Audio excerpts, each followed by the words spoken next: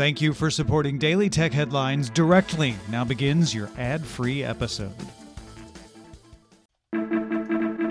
These are the Daily Tech Headlines for Wednesday, August 1st, 2018. I'm Tom Merritt.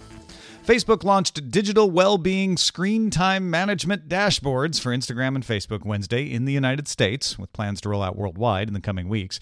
The dashboard reports the amount of time spent in the apps each day, as well as the average time per day. You can set a limit that will cause a reminder to pop up, but that won't disable the app. You can also mute notifications for up to 8 hours. The dashboards are accessible in settings.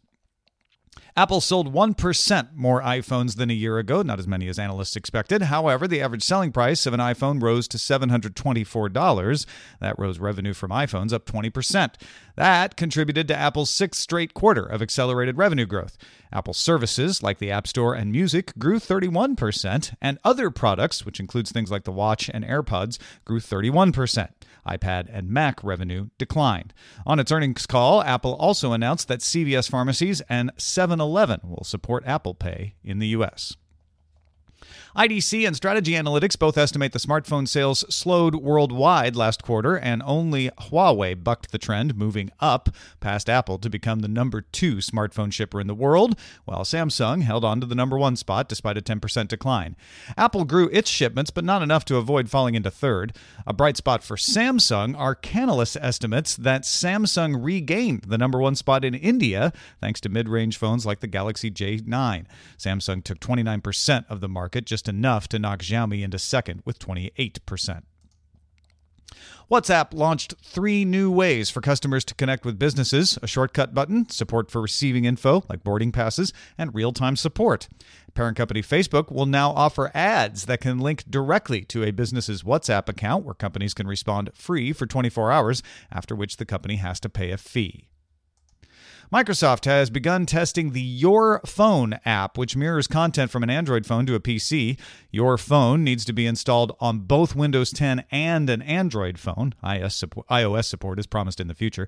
It lets users drag and drop photos from the phone into Office apps, with plans to add text message sync and notification mirroring in the future.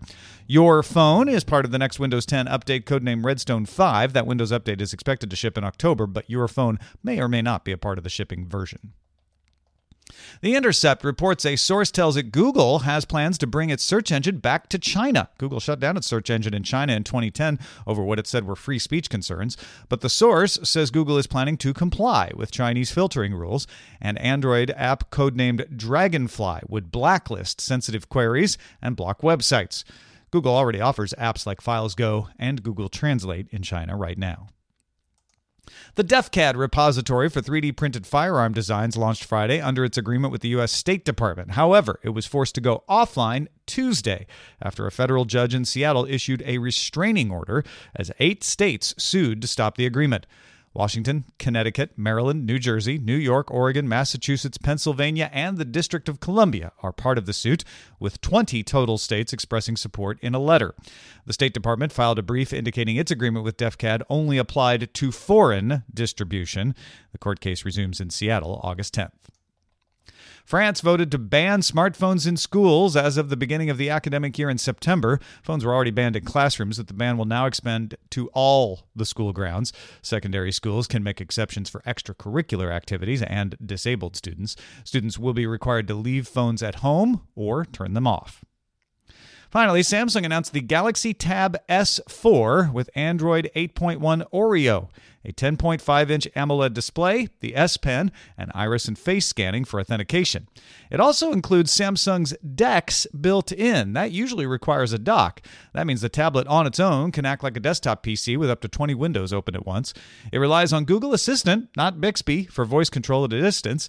It's available for $650 for 64 gigabytes of storage and $750 for 256 gigabytes, shipping August 10th.